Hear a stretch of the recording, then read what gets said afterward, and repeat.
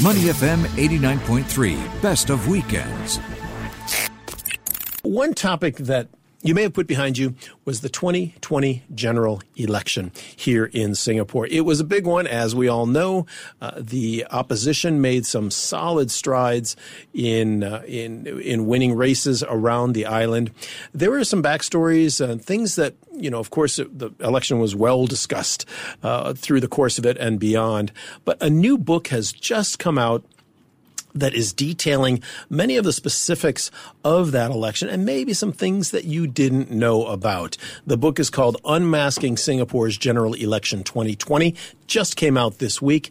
I'm happy to be joined by the three authors of the book: Dr. Felix Tan, Associate Lecturer at Singapore Institute of Management; Professor Bilveer Singh, Associate Professor and Deputy Head of Political Science at NUS; and Waleed Jumblat bin Abdullah, the Assistant Professor in the School of Social Sciences at NTU. Gentlemen, good morning. Welcome to Weekend Mornings. Great to have you all with us.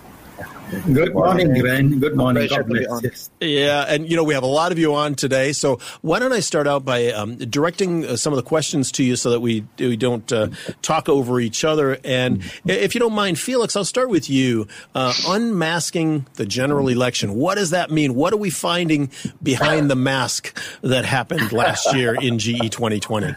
I think when I came up with the title, it was all, in the midst of the COVID-19 environment, and we were all masked up. And I think I was thinking of what's the best title for the book? And I felt that, hey, unmasking, given the context that we're in, and we want to find out more about the elections as well. So I think I just came up with the title Unmasking Singapore's 2020 General Elections. And I think that fit in nicely with the entire environment that we were in, given that it was COVID-19 and also the elections. Very clever of you. Very timely, very thematic. So I think we all appreciate that. When we look more closely at the content, Waleed from NTU, how did you structure the book? What did you think were the key themes that people needed to know? So much has been said about the election, of course, and so much of it has been analyzed already. Right. So much has been said about the election, but here and there, none in a single monograph. So what we did, and maybe what is slightly different, because we start with Singapore's electoral history. So we go back many years, even pre-independence, and then we talk about the specific electoral developments leading up to 2020. So the hot button issues that perhaps could have affected votes before the election. So for instance, POFMA. For instance, the high flux issue, and all these issues, or the Malaysian general election in 2018. So we look at how all of this affected our election and our electoral results, even prior to our own elections. And then, of course, we discuss the specifics of the campaign. And there is a chapter devoted to just analyzing Hougang, Sengkang, and Aljunied. And then there's another one about looking ahead. What does this mean? What does this imply for the future of Singapore politics? So we go back to the past, discuss the present, then we look ahead to the future as well. Very interesting. And Bilveer Singh from NUS, I think there is perhaps a feeling that the pandemic was really the big driver behind the election. But I think, as Waleed just mentioned, there was a lot of other topics in the mix here, were there not? Oh, absolutely. You are right there. I think by being totally transfixed into COVID, I think we lost sight of all the other issues, which actually played a critical role in the way the political voters behave. And I think that's one of those unexpected development as far as this GE is concerned. By merely making this a COVID-19 GE, I think the powers of they lost sight of many, many things. And yet the people did not, because they were already suffering from other elements. I mean, POFMA is just one, but I mean, the PMD issue was a big one. And yet it was just glossed over, and there were many other things. Well, over and above COVID-19, I think the US-China economic trade war played a critical role as far as the background was concerned. And this had actually a tremendous impact as far as the economy of the nation was concerned, worsened by COVID-19. So I think the whole thing came together, and it came to pass because everybody assumed, hey, we are in a crisis mode and we know we're going to run to Papa, fly to safety. It did not happen. And this is what makes this particular election wonderful to study in terms of what just Waleed said, past, but more important, what to expect in the near future. We are talking about the new book, Unmasking Singapore's General Election 2020, with the three tri-authors, not just co-authors, but tri-authors, Dr. Felix Tan, Associate Lecturer at Singapore Institute of Management, Professor Bilveer Singh, Associate Professor and Deputy Head of Political Science at NUS, and Walid Jumblat bin Abdallah, the Assistant Professor at the School of Social Sciences at NTU. That's a mouthful right there. That takes up a fair amount of our interview time just to introduce you. I won't do it every time, but I do want to make sure that folks listening, especially on the radio, know who we're talking to here, because it is important that all three of you have studied, your political science experts in Singapore and also regionally and internationally. But when we look at the specific content of what the opposition candidates were going for, and Felix Tan, I'll send this out to you. Do you feel like did they get on to the PMD and the POFMA issues as strongly as some others did with the COVID issues? Or again, my recollection seems to be that many of those other issues are quite dim in my mind as compared to COVID. I think we have to measure and look at the different opposition, because different opposition groups and different opposition parties were targeting various issues. You mentioned the PMD. It didn't really come out onto the fore. I think there were much bigger issue. But I think that the biggest thing that we can learn from this particular election was the faux pas made by the PAP instead. And it gave the opposition, in fact, a lot of the opposition parties, the opportunity for them to target the PAP. And some of the faux pas, for example, was, there was too much dwelling on certain issues, the bullying tactics of the BAP, on the Raisa Khan factor. And I think also they did not prepare themselves in terms of the communication style that they were used to be quite good at. And I think that opened up a lot of doors for the opposition to attack them on those issues. But by and large, I think Singaporeans themselves were very, very in tune with what's happening, not least because we are all locked, within Singapore. And so, there's nothing else that we can turn to except for what's happening in the election. So a lot of Singaporeans were very, aware of what's happening. So I think that gave opportunity for the opposition to target, and to raise a lot more issues. Walid Jumblat, did the idea of the actual voting during the pandemic come up as any of the themes in your book? There was a great deal of talk about that. Why was it necessary to put people, potentially at risk, having to go stand in queues and vote during the pandemic? Did that have any role in what you found were impactful moments in GE 2020? Right. So we actually dealt with that as well. We dealt with the idea of the pros and cons of holding the GE during the pandemic, and it was clear from the perspective of the government, at least, there was a benefit to be held during electorally. Apart from other benefits as well, but clearly it didn't materialize. However, I do not think the timing had an effect on the voting patterns per se, because it was other issues. And initially, it did look as if the PAP was going to do well. Now, then how did that turn, right? Just building on what Felix said, if it were issues such as the Raisa Khan issue, which cropped up during the election, that means the general support for the PAP amongst the middle ground supporters, at least, it was quite soft for it to be turned by a particular incident. And what's the reason for the softness, right? It could be the building up of a few issues, right? The PMD and even POFMA. It wouldn't have been an issue, actually. I think a lot of Singaporeans were quite comfortable with POFMA until it was invoked during the election for an issue which seemingly didn't warrant such an invocation. So all these things, even if they may not be brought up during hustings, they may play a part, because very rarely does one issue turn an election. Yes, there are some major issues like that, but usually it builds up towards a general sentiment. Yeah, and let's talk Bilveer Singh. Mike Ang, one of our listeners and watchers on Facebook Live, has just commented about the PAP having to listen to some hard truths from the grassroots, and some of those comments or some of those hard truths that came out. Did you find in your book that they had really been listened to and that they had been a part of the impact of this election? Thank you, Glenn. I think there is a mismatch in the PAP. I think the feedback mechanism of the PAP are on the ground. They hear, but I think they do not listen to. And I think this was one of the big things which came out after the GE. Many party leaders were telling their leaders, hey, we told you this, but there was no resonance as far as the political leaders were concerned.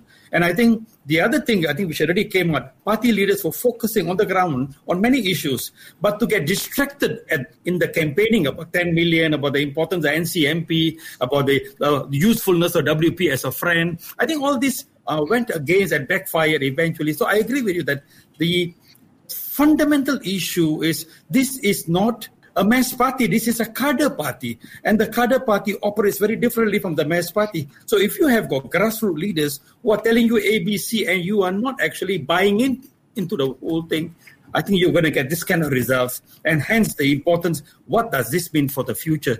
I think the PAP need to fundamentally change on certain areas in the way they get feedback from the ground.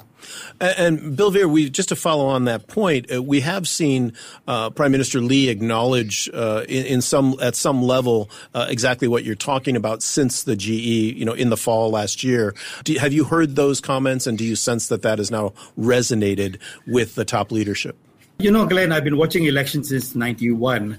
After every election, when something goes wrong, that's the normal reaction. Okay, I hear you. And then I hear you and you see what happened. There is this whole idea of free rider, the whole idea of going after people by suing them left, right, center. So I think there is a mismatch still. A lot of this appear more PR than real. I think we need to see something very substantive, and this requires a fundamental change in the culture of those who are ruling the country. Felix Tan, one of the I think the new focuses in this GE20 was looking at younger voters, right? Looking at some of the millennials and trying to approach them. Of course, social media was used in a way and to a depth and extent that it has not been used before here in Singapore. What did you find in your research for your book about that and the possible impact? Generally speaking, the younger voters don't have much of an impact in elections that we see. Did you find anything different? I think we have to understand that the younger voters are more tapped into the social media outlets these days, whether it's at Facebook, Instagram, you name it, Twitter and everything. One of the problems with the PAP was that there was too much focus on just one source, which is Facebook. And that was a huge drawback because everyone else went into Instagram, went into Twitter, went to a lot of other online mediums, and that lack of understanding of how social media works, was a drawback for the PAP. And in fact, the tactics that they are so used to, for example, the bullying tactics that they use, is not something that it's appreciated in this new medium. People do have this sort of cancer culture, this sort of woke culture where, enough is enough. You had it at, this issue, but stop there for a moment and think about what you are saying and what you are doing, because it is not good. And it goes through all the social media, and you know how things can go viral on social media. Just one outlet and it spreads like wildfire. And I think that was something that the PAP was not prepared to take on. Could I add something? Yeah, go ahead, please. Yeah, so just to build on what Felix said, so why the Raisa Han incident, I guess, resonated with a lot of young people is because she is seemingly being punished for what she wrote a couple of years ago. And if you grew up in a social media environment, you must have written something silly before. And they were seeing themselves there, and oh my God, how far back should we be punished for 10 years ago, 15 years ago, right? So I guess amongst other reasons, that was another main reason why that incident really resonated with young voters. Yeah, I think one more small point. Glenn, one small point as far as Sengkang. Majority of the voters were young voters. This is different from the other constituencies. And I think hence the resonation between the voters and the opposition as far as the issue was concerned. Yeah, very interesting points, gentlemen. LL Tan, one of our regular viewers, has just commented on Facebook Live that the new Singapore generation in particular wants an alternative governing style, not any more top-down, but more bottom-up. And I think you touched on this a moment ago, Bill Vinder. But having said that, we can't ignore the fact that the PAP still captured 83 out of 93 seats, right? So we are still talking about a supermajority that cannot be denied, despite what your research may have shown. Going forward, though, the 4G generation, and however this all shakes out and when they come into power, what will their mandate look like? Felix, what do you think about that? I think first and foremost, they need to understand the people a little bit more, and they must come off a little bit, more dignified, as well as a little bit of humility in them. And I think that is what they really need to take on, a little bit more of like an understanding of how the younger voters are thinking, and how they approach certain issues. It's through reason, not through bullying. And they need to, understand that. What does that actually look like, though? I hear what you're saying, and I've heard similar comments just after the election. What does it actually mean for a PAP official or a minister to express that humility? What would that sound like, in your opinion? I don't suppose that they need to apologize all the time, but just coming out right and just being, honest about, let's say a mistake that they have made, and just being honest about that. And I'll come up front. Don't find lots of reasons and excuses to push it aside, but just tell up and just say that I made a mistake. Let's move on. Let's move forward with this. And what can we do with this? And I think that is something that they need to understand. A lot of times it's about communication. And I think that is what is sorely lacking in them, communication. The book is... Glenn, sure, go ahead. Glenn, can I say something? One small thing. I think when people judge the PAP and when they judge the opposition, I think the standards are different. I think that's one thing must be appreciated and understood. But number two, when the PAP makes a mistake, like say Alvin Lim, I would have expected, much more coming up and say, okay, we made a mistake because this is what the public thought. And yet, instead of saying, I'm sorry, you go after Raeesah Khan. So I think that people say, hey, what's going on? So this is it's not just humility in terms of more accepting of, hey, I've done something wrong. And I think the public is right for once. And therefore, we are with you. And therefore, we'll reconnect with you in terms of this new social compact. This is not being seen, whether in terms of the 3G or 4G. I think this is one area where there's much of work to be done. Bill Veer, do you sense that the 4G generation of leadership is more in tune with that style, with that mindset? I very much think that the 4G is very much grounded compared to the 3G. The 3G is very much more knuckle duster. I think the 4G, given the opportunity to run the place, I think the nature of the politics will very much be different. I mean, that's my confidence because I know many of them and I think they're very, very different people. They're not afraid to be criticized and they will say, okay, I think we have made a mistake. Let's solve the problem instead of defending and saying, hey, we were right and then so on and so forth. So I think there's a fundamental difference. And this GE was basically run by the 3G rather than the 4G. Yeah, Waleed Jumblatt, your thoughts on that point about the 4G? I think the 4G has no choice. That's the approach that they have to undertake. So regardless of their personal dispositions, which I do expect them to be more amenable to such an approach anyway.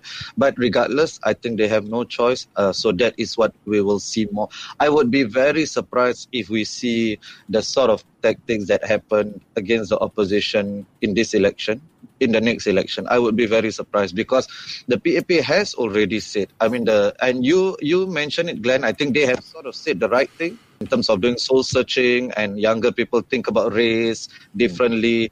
Those are tacit admissions that they've made a mistake in these elections. So I think the PAP, one thing we must never write them off. They have shown an ability to bounce back from electoral setbacks. So we should not write them off for the next and subsequent election. Well, and at 89.2% of the Parliament, you certainly cannot write anybody off with those kind of numbers. Exactly. It's not a linear trajectory. That certainly is the case. The last topic I want to approach, and we could spend a lot of time talking about it, but I'd like just some brief comments from each of you on it, and that is the income inequality challenge that was brought up. And this was shown to be one of the issues that is on the minds of voters in Singapore, that increasing gap, if you will, between rich and poor, or rich and middle class, or whichever segment of society you want to look at. Felix, to you first, how do you address that in the book? I think we did look at some of the issues about the social divide that is happening, in some sector of Singapore society. And I think what needs to be done is really what are the other alternatives that we have to bridge that income inequality. And I think we're looking at whether whether the opposition actually have that sort of solutions in the short term and the long term. And I think that is something that we are questioning and wondering as well. Yeah. How about you, Bill Veer? I think social stratification has become a mainstream issue. It's no longer an issue on the sideline. I think two things needs to be done. One, admit that there is an issue of income inequality. But I think more significant and more fundamental is what Felix just highlighted. What do we do about it? And I think, 20 to 30% of the population is down there. If you do not do anything, it's going to become a political time bomb. And I think more and more of this will probably be addressed by the 4G, because they've been prepared to talk about it. Because meritocracy is great, but meritocracy do have its downside.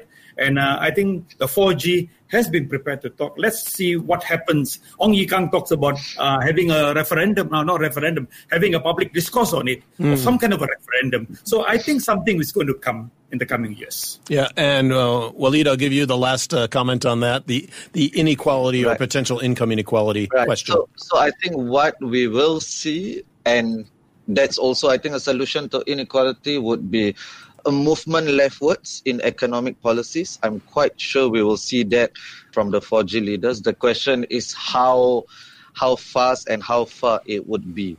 Right? There was the reason why Professor Teo Yo Yen's This Is What Inequality Looks Like sold 30,000+ copies, right? Because the issue resonated with Singaporeans. A lot of Singaporeans felt like this is an untold aspect of the Singapore story. So inequality will be here to stay for sure, for many reasons, because of Singapore's adherence to meritocracy, but also because of Singapore's position in terms of a global trade capital. We are basically one of those that really relies on the free market. Right? So how do we correct for the excesses of the free market other than a leftwards economic shift? I really cannot see any other way forward. And I'm quite sure the 4G sees that as well. The book is called Unmasking Singapore's General Election 2020. Felix, where can people find this book? I think it's available at all bookstores at this point in time, yes, or they can pre-order from the publisher as well. So this is the book, as you can see from the back as well. Do we have many bookstores left in Singapore? Not too many, I don't think. Yes, it's a short list. Bill Veer, there you go. Everyone's holding up a copy. Good for you. All right, gentlemen, I wish you great luck in this. Dr. Felix Tan, Professor Bill Veer Singh, and Walid Jumblat bin Abdullah. Thanks so much for being with us today and giving us your insights on this deep look into GE20. Appreciate it. Thanks for having us. Appreciate it. To listen to more great interviews, download our podcasts at moneyfm893.sg or download the SPH radio app available on Google Play or the App Store.